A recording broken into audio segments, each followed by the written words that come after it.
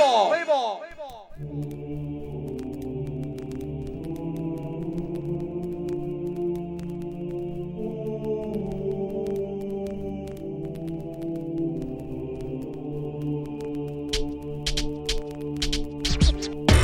to the Immortal Souls podcast, where we explore the history, stories, myths, legends, and hype that make shoes what they are today. We are Jared and Nick, two brothers with a passion for shoes. We are excited to have you along for the journey.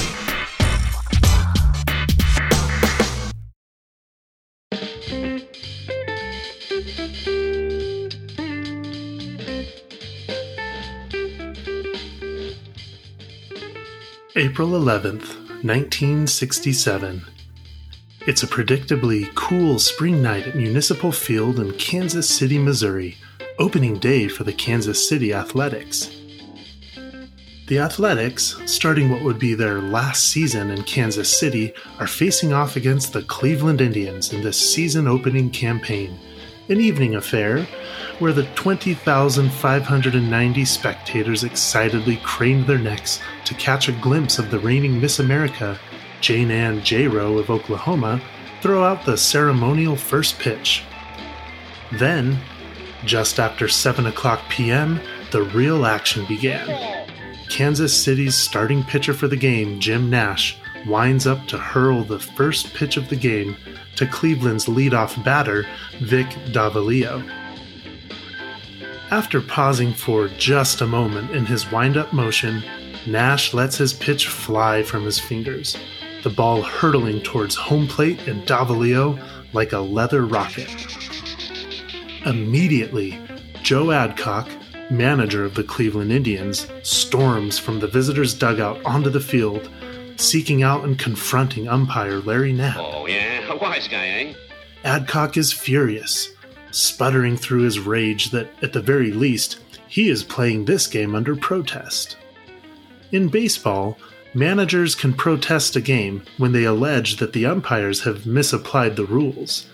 The umpires must be notified of the protest at the time the play in question occurs, and before the next pitch or attempted play begins, and that is exactly what Joe Adcock was doing. But what was it, exactly, that got Joe Adcock so hot under the collar that he would declare a protest that put the season-opening game temporarily on pause after just one pitch? To better understand, we will have to take a few steps back into time, about 100 years back into time, to the mid-19th century, about 100 years before this outcry in Kansas City, back when baseball was a fledgling sport just starting to blossom as a widespread pastime in America. Before the Civil War, baseball competed for public interest with cricket and regional variants of baseball, notably town ball, played in Philadelphia, and the Massachusetts game, played in New England. In the 1860s, aided by the war, New York-style baseball expanded into a national game. As its first governing body, the National Association of Baseball Players was formed.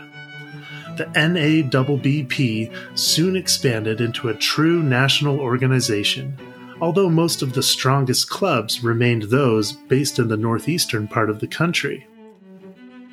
By the end of 1865, almost 100 clubs were members of the NABBP. By 1867, it had ballooned to over 400 members, including some clubs as far away as California.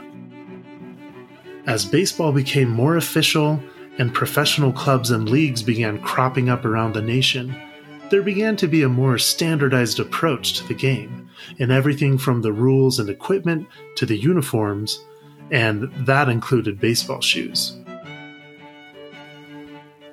Little is known about the very earliest baseball shoes. Most likely they were identical to general athletic shoes of the mid-19th century, high tops, with simple canvas uppers and no spikes.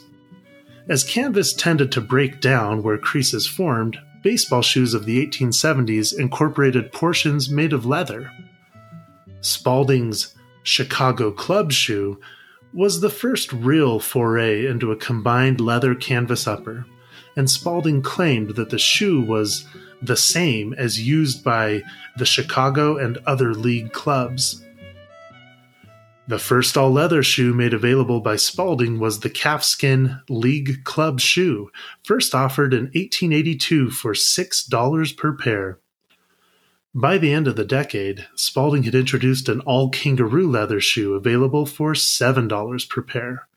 Strong, soft, and remarkably durable, kangaroo leather remained a popular material for baseball shoes throughout much of the 20th century. Beginning with the introduction of the all-leather baseball shoe in the 1880s, baseball shoes generally remained black or dark brown for a long, long time. All the way until 1967, that is, when those upstart Kansas City Athletics debuted solid white cleats with green trim and green laces on opening day against the Cleveland Indians.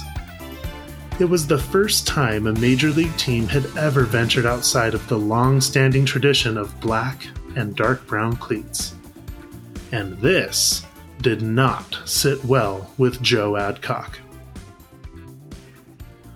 Ultimately, Adcock's protest that the white cleats were a distraction to his hitters was a lost cause. The American League had already okayed the white shoes before the game. The Athletics had received permission from the American League president Joe Cronin, and also from Cal Hubbard, the league's supervisor of umpires, to wear the colorful footwear. The Athletics manager, Alvin Dark, defended the choice of shoe color. He said, "A pitcher has both feet on the ground when he releases the ball. A hitter is going to be following the ball, not the shoes." Also, the new colors were not exactly a surprise. After all, a picture of Jim Nash decked out in the new duds had appeared on a Sports Illustrated cover during spring training, obviously prior to this opening day game. So, the protest was overruled, Vic Davalillo stepped back into the batter's box, and the game was played. Davalillo overcame the white cleat problem when he smacked the ball, flying out in deep center field, and becoming the first recorded out by a pitcher wearing white shoes. The Athletics would eventually go on to win the game 4-3.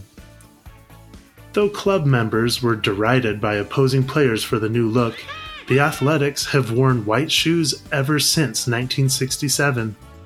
The white cleats have even become part of some of the team's official logos, and those white cleats paired with white, gold, and green uniforms are easily one of the most iconic, beautiful, and recognizable looks in Major League Baseball. The controversy over the Athletics' white shoes eventually faded, and cleats, as well as uniforms of all colors, became a big part of the game. Club after club hopped on the Athletics' colorful bandwagon, adopting shoes of other colors starting in the late 1960s, with solid red and solid blue being the favorite colors. Now, more than ever, major sports are loosening their hold more and more on the footwear athletes can wear, allowing for greater personal and creative expression. And Joe Adcock, Cleveland's manager who was so hot and bothered over white cleats? Well, that 1967 season was his first and only season managing the Indians, or managing in the major leagues at all. He led the Indians to their worst record in over 20 years and an 8th place finish in a 10-team league. I'm not saying that's karma catching up to someone trying to stop something as great as white cleats from happening to baseball. But still, who's to say? You mess with the bowl, you know the rest.